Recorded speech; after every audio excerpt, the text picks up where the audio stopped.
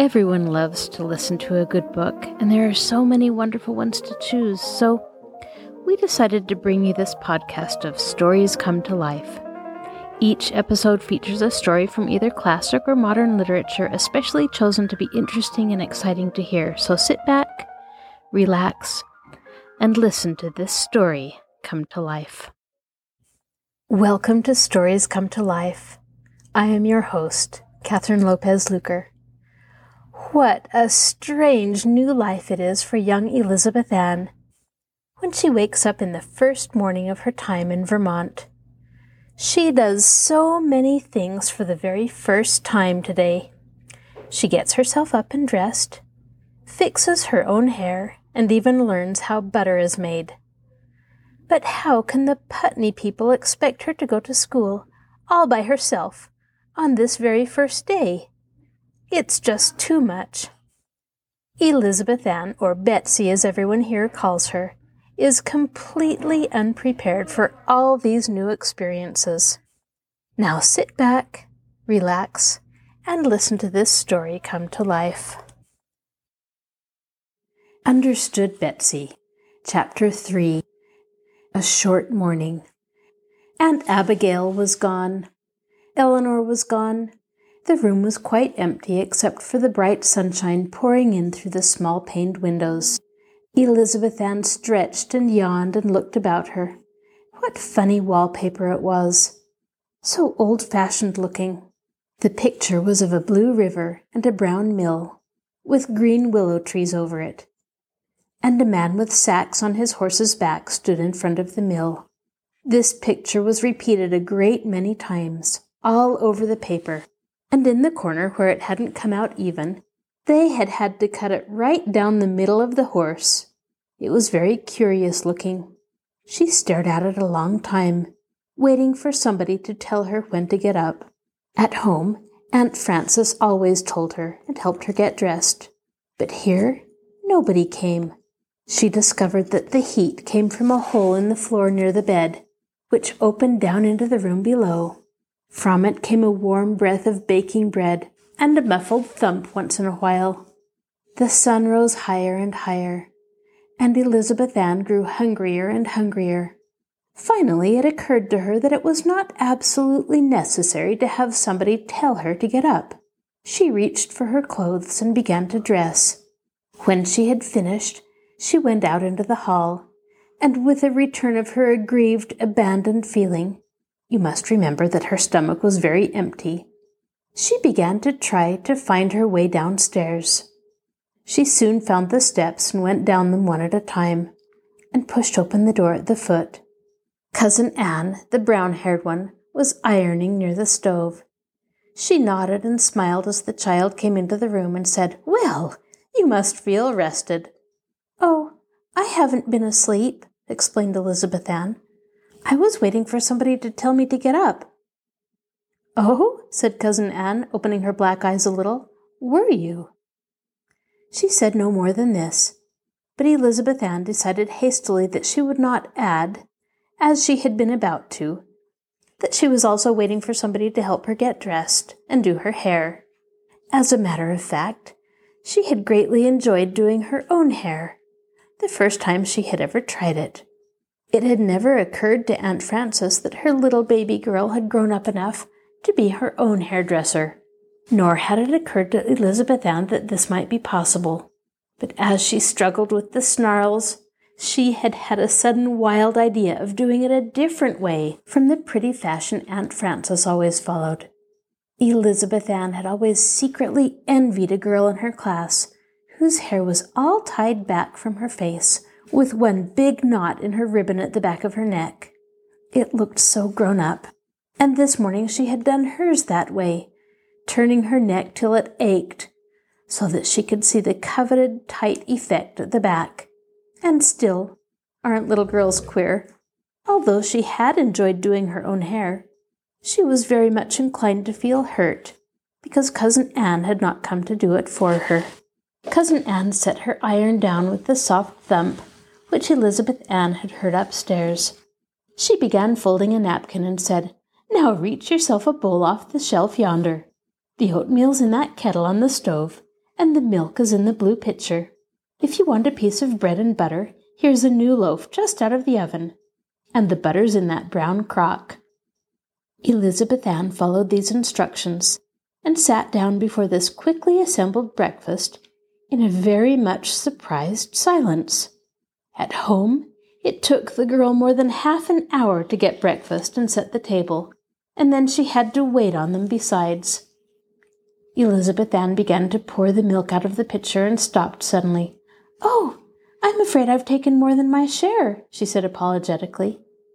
Cousin Anne looked up from her rapidly moving iron and said, in an astonished voice, "Your share? What do you mean?" "My share of the quart," explained Elizabeth Ann. At home, they bought a quart of milk and a cup of cream every day, and they were all very conscientious about not taking more than their due share. "Good land, child! Take all the milk you want," said Cousin Anne, as though she found something shocking in what the little girl had just said. Elizabeth Ann thought to herself that she spoke as though milk ran out of a faucet like water. She was fond of milk, and she made a good breakfast as she sat looking about the low-ceilinged room. It was unlike any room she had ever seen. It was, of course, the kitchen, and yet it didn't seem possible that the same word could be applied to that room and the small, dark cubbyhole which had been Grace's asthmatical kingdom. This room was very long and narrow, and all along one side were windows with white ruffled curtains drawn back at the sides, and with small shining panes of glass through which the sun poured golden light on a long shelf of potted plants that took the place of a window-sill. The shelf was covered with shining white oilcloth. The pots were of clean reddish-brown, the sturdy stocky plants of bright green with clear red and white flowers. Elizabeth Ann's eyes wandered all over the kitchen, from the low white ceiling to the clean bare wooden floor, but they always came back to those sunny windows. Once, back in the brick school building, as she had sat drooping her thin shoulders over her desk, some sort of a procession had gone by with a brass band playing a lively air. For some reason, every time she now glanced at that sheet of sunlight and the bright flowers, she had a little of the same thrill which had straightened her back and gone up and down her spine while the band was playing. Possibly Aunt Frances was right after all, and Elizabeth Ann was a very impressionable child. I wonder, by the way, if anybody ever saw a child who wasn't. At one end, the end where Cousin Anne was ironing, stood the kitchen stove, gleaming black, with a tea kettle humming away on it, a big hot water boiler near it, and a large kitchen cabinet with lots of drawers and shelves and hooks and things. Beyond that, in the middle of the room, was the table where they had had supper last night, and at which the little girl now sat eating her very late breakfast.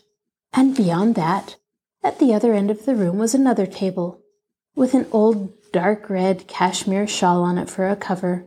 A large lamp stood in the middle of this, a bookcase near it, 2 or 3 rocking chairs around it, and back of it against the wall was a wide sofa, covered with bright fabric, with 3 bright pillows.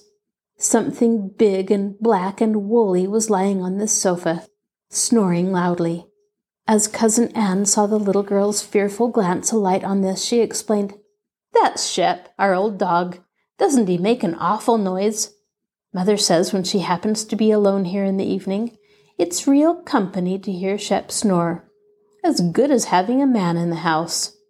Although this did not seem at all a sensible remark to Elizabeth Ann, who thought soberly to herself that she didn't see why snoring made a dog as good as a man, still, she was acute enough, for she really was quite an intelligent little girl, to feel that it belonged in the same class of remarks as 1 or 2 others she had noted as queer in the talk at Putney Farm last night. This variety of talk was entirely new to her. Nobody in Aunt Harriet's conscientious household ever making anything but plain statements of fact. It was one of the queer Putney ways, which Aunt Harriet had forgotten to mention. It is possible that Aunt Harriet had never noticed it. When Elizabeth Ann finished her breakfast, Cousin Anne made 3 suggestions, using exactly the same accent for them all. She said, "Hadn't you better wash up your dishes now before they get sticky? And don't you want one of those red apples from the dish on the side table? And then maybe you'd like to look around the house, so as to know where you are." Elizabeth Ann had never washed a dish in all her life, and she had always thought that nobody but poor, ignorant people, who couldn't afford to hire girls, did such things. And yet, it was odd, she did not feel like saying this to Cousin Anne, who stood there so straight in her gingham dress and apron, with her clear, bright eyes and red cheeks. Besides this feeling, Elizabeth Ann was overcome with embarrassment at the idea of undertaking a new task in that casual way. How in the world did you wash dishes? She stood rooted to the spot, irresolute, horribly shy, and looking, though she didn't know it, very clouded and sullen. Cousin Anne said briskly, holding an iron up to her cheek to see if it was hot enough, "Just take them over to the sink there and hold them under the hot water faucet. They'll be clean in no time. The dish towels are those hanging on the rack over the stove." Elizabeth Ann moved promptly over to the sink, as though Cousin Anne's words had shoved her there. And before she knew it, her saucer, cup, and spoon were clean, and she was wiping them on a dry checked towel. "The spoon goes in the side table drawer with the other silver, and the saucer and cup in those shelves there behind the glass doors where the china belongs," continued Cousin Anne, thumping hard with her iron on a napkin, not looking up at all. "And don't forget your apple as you go out. Those northern spies are just getting to be good about now. When they first come off the tree in October, you could shoot them through an oak plank." Now, Elizabeth Ann knew that this was a foolish thing to say, since, of course, an apple could never go through a board. But something that had always been sound asleep in her brain woke up a little bit and opened one eye, for it occurred dimly to Elizabeth Ann that this was rather a funny way of saying that northern spies are very hard when you first pick them in the autumn. She had to figure it out for herself slowly, because it was a new idea to her, and she was halfway through her tour of inspection of the house before there glimmered on her lips, in a faint smile, the first recognition of a joke in all her life. She felt like calling down to Cousin Anne that she saw the point, but before she had taken a single step toward the head of the stairs, she had decided not to do this. Cousin Anne, with her bright, dark eyes, and her straight back, and her long arms, and her way of speaking as though it never occurred to her that you wouldn't do just as she said, Elizabeth Ann was not sure that she liked Cousin Anne, and she was very sure that she was afraid of her. So she went on, walking from one room to another, industriously eating the red apple, the biggest she had ever seen. It was the best, too, with its crisp white flesh and the delicious sour sweet juice, which made Elizabeth Ann feel with each mouthful like hurrying to take another. She did not think much more of the other rooms in the house than she had of the kitchen. There were no draped throws over anything. There were no lace curtains at the windows, just dotted Swiss like the kitchen. All the ceilings were very low. The furniture was all of dark wood and very old-looking. What few rugs there were of bright-colored rags. The mirrors were queer and old, with funny pictures at the top. All the beds were old wooden ones with posts, and curtains round the tops. And there wasn't anything fancy in the parlor, whereas at Aunt Harriet's the parlor was full of fanciness for that one room. She was glad to see no piano. In her heart she had not liked her music lessons at all, but she had never dreamed of not accepting them from Aunt Frances, as she had accepted everything else. Also, she had liked to hear Aunt Frances boast about how much better she could play than other children of her age. She was downstairs by this time, and, opening a door out of the parlor, found herself back in the kitchen, the long line of sunny windows and the bright flowers giving her that quick little thrill again. Cousin Anne looked up from her ironing, nodded, and said, "All through? You'd better come in and get warmed up. These rooms get awfully cold these January days. Winters, we mostly use this room so's to get the good of the kitchen stove." She added after a moment, during which Elizabeth Ann stood by the stove, warming her hands, "There's one place you haven't seen yet, the milk room. Mother's down there now churning.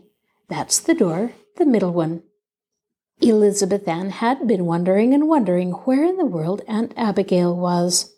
So she stepped quickly to the door and went down the cold, dark stairs she found there. At the bottom was a door, locked apparently, for she could find no fastening. She heard steps inside. The door was briskly cast open, and she almost fell into the arms of Aunt Abigail, who caught her as she stumbled forward, saying, "Well, I've been expecting you down here for a long time. I never saw a little girl yet who didn't like to watch butter making. Don't you love to run the butter worker over it? I do myself, for all I'm 72. "I don't know anything about it," said Elizabeth Ann. "I don't know what you make butter out of. We always bought ours." "Well, for goodness sakes," said Aunt Abigail. She turned and called across the room, "Henry, did you ever? Here's Betsy saying she doesn't know what we make butter out of. She actually never saw anybody making butter." Uncle Henry was sitting down near the window, turning the handle of a small barrel swung between two uprights. He stopped for a moment and considered Aunt Abigail's remark with the same serious attention he had given to Elizabeth Ann's discovery about left and right. Then he began to turn the churn over and over again and said peaceably, "Well, Mother, you never saw anybody laying asphalt pavement, I warrant you, and I suppose Betsy knows all about that." Elizabeth Ann's spirits rose. She felt very superior indeed. "Oh, yes," she assured them. "I know all about that. Didn't you ever see anybody doing that? Why, I've seen them hundreds of times. Every day as we went to school, they were doing over the whole pavement for blocks along there." Aunt Abigail and Uncle Henry looked at her with interest, and Aunt Abigail said, "Well now, think of it. Tell us all about it." "Why, there's a big black sort of wagon," began Elizabeth Ann, "and they run it up and down and pour out the black stuff on the road, and that's all there is to it." She stopped rather abruptly, looking uneasy. Uncle Henry inquired, "Now there's one thing I've always wanted to know. How do they keep that stuff from hardening on them? How do they keep it hot?" The little girl looked blank. "Why, a fire, I suppose," she faltered, searching her memory desperately and finding there only a dim recollection of a red glow somewhere, connected with the familiar scene. "Of course, a fire," agreed Uncle Henry. "But what do they burn in it? Coke or coal or wood or charcoal? And how do they get any draft to keep it going?" Elizabeth Ann shook her head. "I never noticed," she said. Aunt Abigail asked her now, "What do they do to the road before they pour it on?" "Do?" said Elizabeth Ann. "I didn't know they did anything." "Well, they can't pour it right on a dirt road, can they?" asked Aunt Abigail. "Don't they put down cracked stone or something?" Elizabeth Ann looked down at her toes. "I never noticed," she said. "I wonder how long it takes for it to harden," said Uncle Henry.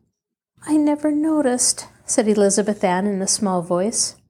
Uncle Henry said, "Oh," and stopped asking questions. Aunt Abigail turned away and put a stick of wood in the stove. Elizabeth Ann did not feel very superior now, and when Aunt Abigail said, "Now the butter's beginning to come. Don't you want to watch and see everything I do, so's you can answer if anybody asks you how butter is made?" Elizabeth Ann understood perfectly what was in Aunt Abigail's mind, and gave to the process of butter making a more alert and aroused attention than she had ever before given to anything. It was so interesting, too, that in no time she forgot why she was watching, and was absorbed in the fascinations of the dairy for their own sake. She looked in the churn as Aunt Abigail unscrewed the top, and saw the thick, sour cream separating into buttermilk and tiny golden particles. "It's gathering," said Aunt Abigail, screwing the lid back on. "Father'll churn it a little more till it really comes. And you and I will scald the wooden butter things and get everything ready. You better take that apron there to keep your dress clean." Wouldn't Aunt Frances have been astonished if she could have looked in on Elizabeth Ann that very first morning of her stay at the hateful Putney farm, and have seen her wrapped in a gingham apron, her face bright with interest, trotting here and there in the stone-floored milk-room. She was allowed the excitement of pulling out the plug from the bottom of the churn, and dodged back hastily to escape the gush of buttermilk spouting into the pail held by Aunt Abigail. And she poured the water to wash the butter, and screwed on the top herself, and again all herself, for Uncle Henry had gone off as soon as the butter had come, swung the barrel back and forth 6 or 7 times to swish the water all through the particles of butter. She even helped Aunt Abigail scoop out the great yellow lumps. Her imagination had never conceived of so much butter in all the world. Then Aunt Abigail let her run the curiously shaped wooden butter worker back and forth over the butter, squeezing out the water, and then pile it up again with her wooden paddle into a mound of gold. She weighed out the salt needed on the scales, and was very much surprised to find that there really is such a thing as an ounce. She had never met it before outside the pages of her arithmetic book, and she didn't know it lived anywhere else. After the salt was worked in, she watched Aunt Abigail's deft, wrinkled old hands make pats and rolls. It looked like the greatest fun, and too easy for anything. And when Aunt Abigail asked her if she wouldn't like to make up the last half-pound into a pat for dinner, she took up the wooden paddle confidently. And then she got one of the surprises that Putney Farm seemed to have for her. She discovered that her hands didn't seem to belong to her at all, that her fingers were all thumbs, that she didn't seem to know in the least beforehand how hard a stroke she was going to give, nor which way her fingers were going to go. It was, as a matter of fact, the first time Elizabeth Ann tried to do anything with her hands, except to write and figure and play on the piano, and naturally she wasn't very well acquainted with them. She stopped in dismay, looking at the shapeless, battered heap of butter before her, and holding out her hands, as though they were not part of her. Aunt Abigail laughed, took up the paddle, and after 3 or 4 passes, the butter was a smooth yellow ball.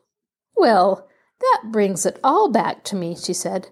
"When I was a little girl, when my grandmother first let me try to make a pat. I was about 5 years old. My, what a mess I made of it.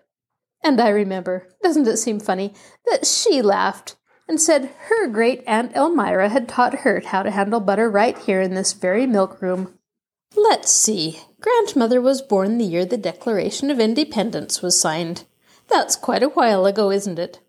But butter hasn't changed much, I guess, nor little girls either." Elizabeth Ann listened to this statement with a very queer, startled expression on her face, as though she hadn't understood the words. Now for a moment she stood staring up in Aunt Abigail's face, and yet not seeing her at all, because she was thinking so hard. She was thinking, why, there were real people living when the Declaration of Independence was signed. Real people, not just history people. Old women teaching little girls how to do things, right in this very room, on this very floor. And the Declaration of Independence just signed. To tell the honest truth, although she had passed a very good examination in the little book on American history that they had studied in school, Elizabeth Ann had never to that moment had any notion that there ever had been really and truly any Declaration of Independence at all. It had been like the ounce, living only inside of her school books, for little girls to be examined about. And now Aunt Abigail, talking about a butter pat, had brought it all to life. Of course, All this only lasted a moment because it was such a new idea. She soon lost track of what she was thinking of, rubbed her eyes as though she were coming out of a dream. She thought confusedly, what did butter have to do with the Declaration of Independence? Nothing, of course, it couldn't. And the whole impression seemed to pass out of her mind. But it was an impression which was to come again and again during the next few months. Chapter 4. Betsy Goes to School. Elizabeth Ann was very much surprised to hear Cousin Anne's voice calling, "Dinner!" down the stairs. It did not seem possible that the whole morning had gone by. "Here," said Aunt Abigail, "just put that pat on a plate, will you, and take it upstairs as you go. I've got all I can do to haul my own 200 pounds up, without any half-pound of butter into the bargain." The little girl smiled at this, though she did not know exactly why, and skipped up the stairs proudly with her butter. Dinner was smoking on the table, which was set in the midst of a great pool of sunlight. A very large black dog with a great bushy tail was walking around and around the table, sniffing the air. He looked as big as a bear to Elizabeth Ann, and as he walked, his great red tongue hung out of his mouth, and his white teeth gleamed horribly. Elizabeth Ann shrank back in terror, clutching her plate of butter to her breast with tense fingers. Cousin Anne said over her shoulder, "Oh, bother! There's old Shep got up to pester us begging for scraps. Shep, you go lie down this minute." To Elizabeth Ann's astonishment and immense relief, the great animal turned, drooping his head sadly, walked back across the floor, got up on the couch again, and laid his head down on one paw very forlornly, turning up the whites of his eyes meekly at Cousin Anne. Aunt Abigail, who had just pulled herself up the stairs, panting, said between laughing and puffing, "I'm glad I'm not an animal on this farm. Anne does boss them around so." "Well, somebody has to," said Cousin Anne, advancing on the table with a platter. This proved to have chicken fricassee on it, and Elizabeth Ann's heart melted in her at the smell. She loved chicken gravy on hot biscuits beyond anything in the world. But chickens are so expensive when you buy them in the market that Aunt Harriet hadn't had them very often for dinner. And there was a plate of biscuits, golden brown, just coming out of the oven. She sat down very quickly, her mouth watering, and attacked the big plateful of food which Cousin Anne passed her. At Aunt Harriet's, she had always been aware that everybody watched her anxiously as she ate, and she had heard so much about her light appetite that she felt she must live up to her reputation, and had a natural and human hesitation about eating all she wanted, when there happened to be something she liked very much. But nobody here knew that she only ate enough to keep a bird alive, and that her appetite was so capricious. Nor did anybody notice her while she stowed away the chicken and gravy and hot biscuits and currant jelly and baked potatoes and apple pie. When did Elizabeth Ann ever eat such a meal before? She actually felt her belt grow tight. In the middle of the meal, Cousin Anne got up to answer the telephone, which was in the next room. The instant the door had closed behind her, Uncle Henry leaned forward, tapped Elizabeth Ann on the shoulder, and nodded toward the sofa. His eyes were twinkling, and as for Aunt Abigail, she began to laugh silently, shaking all over, her napkin at her mouth to stifle the sound. Elizabeth Ann turned wonderingly, and saw the old dog cautiously and noiselessly letting himself down from the sofa, one ear cocked rigidly in the direction of Anne's voice in the next room. "The old tyke," said Uncle Henry. "He always sneaks up to the table to be fed, if Anne goes out for a minute. Here, Betsy, you're nearest. Give him this piece of skin from the chicken neck." The big dog paddled forward across the room, evidently in such a state of terror that Elizabeth Ann felt for him. She had a fellow feeling about that relative of hers. Also, It was impossible to be afraid of so meek and guilty an animal. As old Shep came up to her, poking his nose inquiringly on her lap, she shrinkingly held out the big piece of skin, and though she jumped back at the sudden snap and gobbling gulp with which the old dog greeted the tidbit, she could not but sympathize with his evident enjoyment of it. He waved his bushy tail gratefully, cocked his head on one side, and, his ears standing up at attention, his eyes glistening greedily, he gave a little begging whine.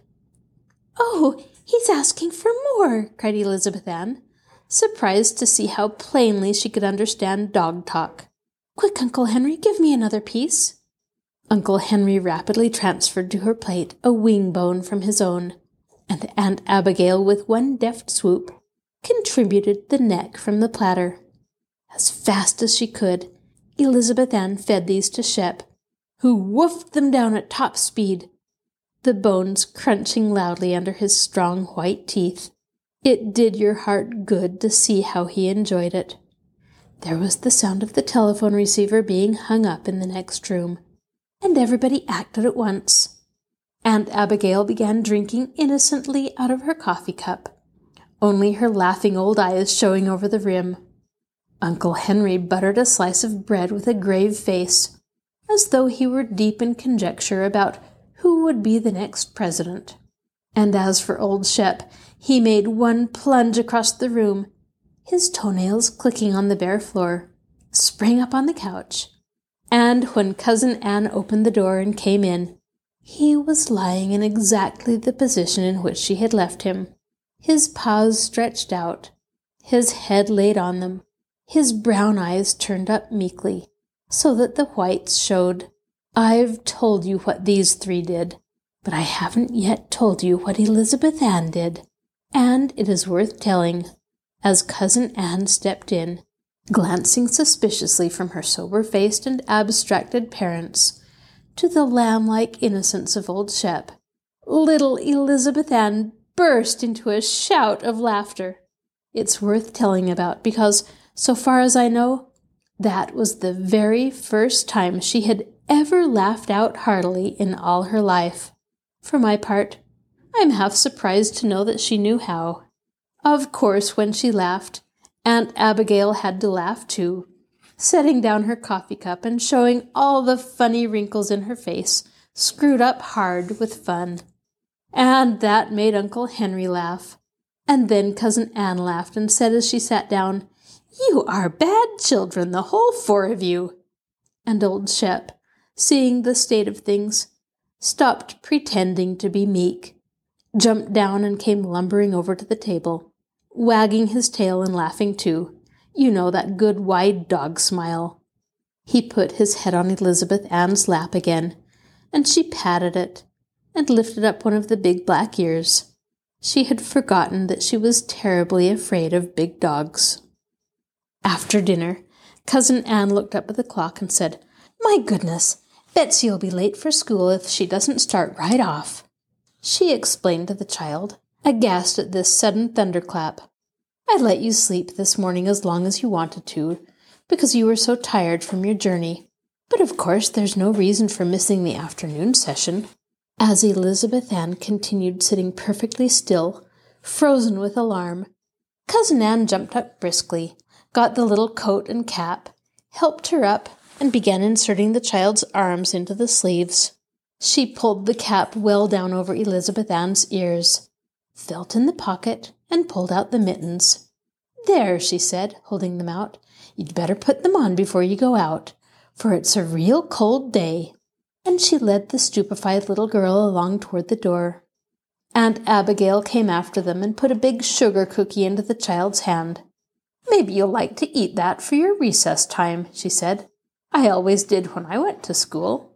Elizabeth Ann's hand closed automatically about the cookie, but she scarcely heard what was said. She felt herself to be in a bad dream. Aunt Frances had never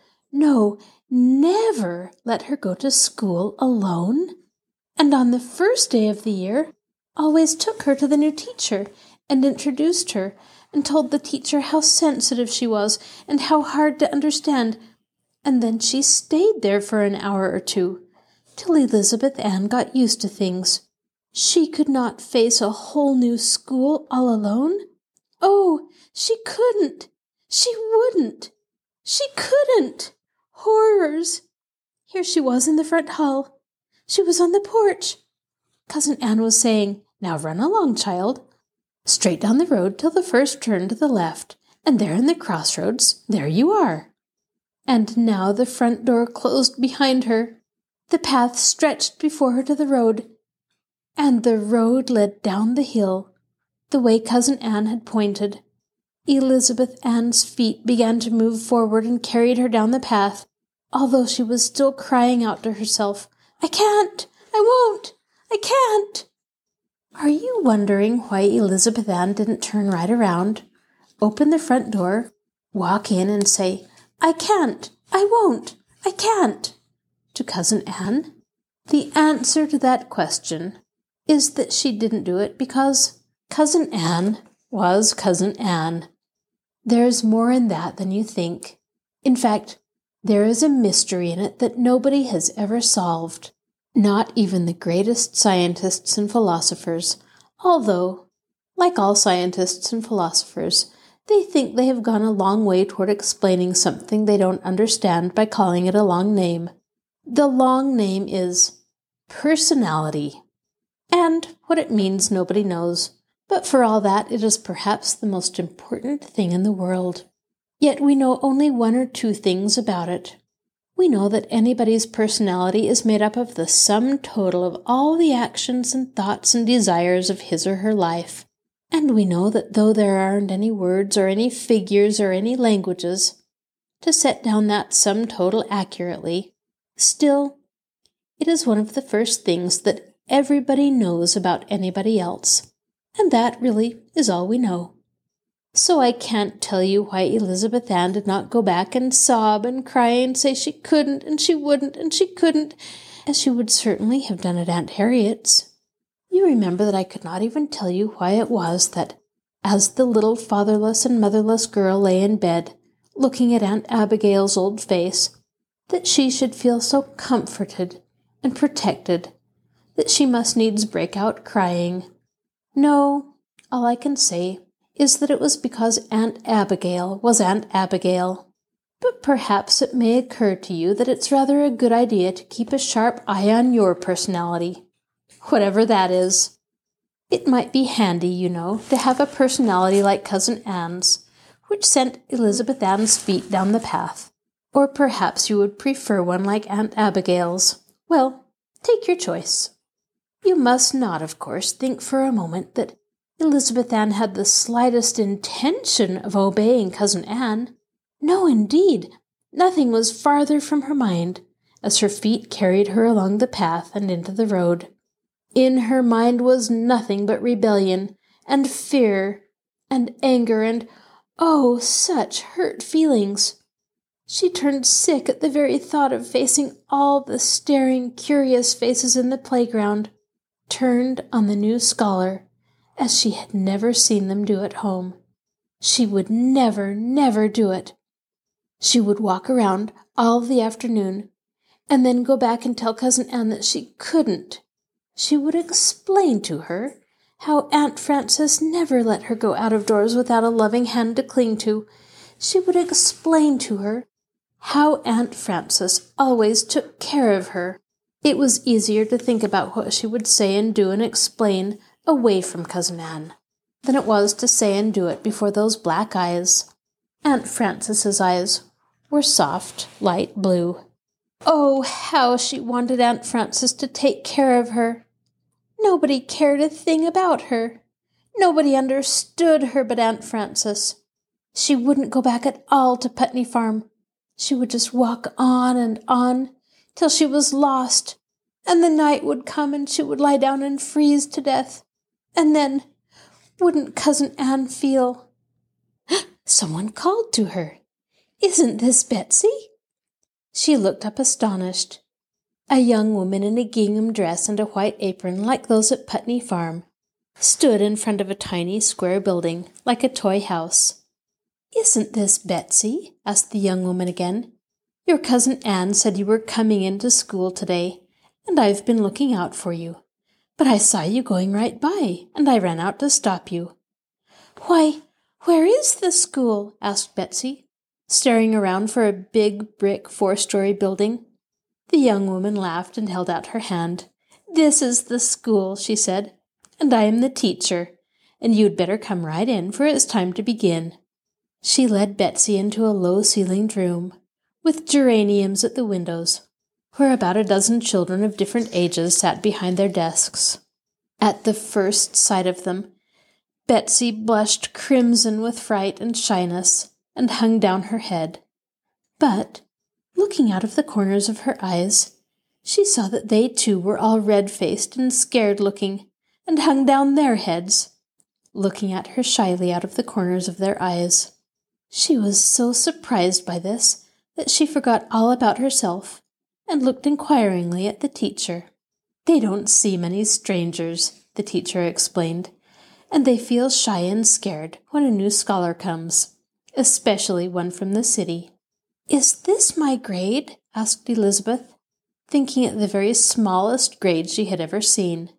"This is the whole school," said the teacher. "There are only 2 or 3 in each class. You'll probably have 3 in yours. Miss Anne said that you were in the 3rd grade. There, that's your seat." Elizabeth Ann sat down before a very old desk, much battered and hacked up with knife marks. There was a big H.P. carved just over the inkwell, and many other initials scattered all over the top. The teacher stepped back to her desk and took up a violin that lay there.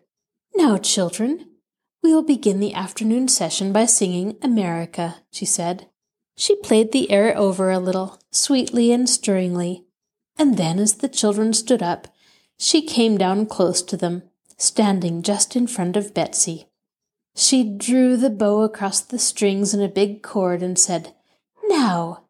and Betsy burst into song with the others. The sun came in the windows brightly. The teacher, too, sang as she played, and the children, even the littlest ones, opened their mouths wide and sang with all their hearts. This is your host, Catherine Lopez Luker. Thank you for joining us for this episode of Stories Come to Life. Be sure to join us next time when we continue to listen to Understood Betsy. You can find a link to our podcast on the Marshall Public Library webpage, www.marshallpl.org. I'll talk to you again soon.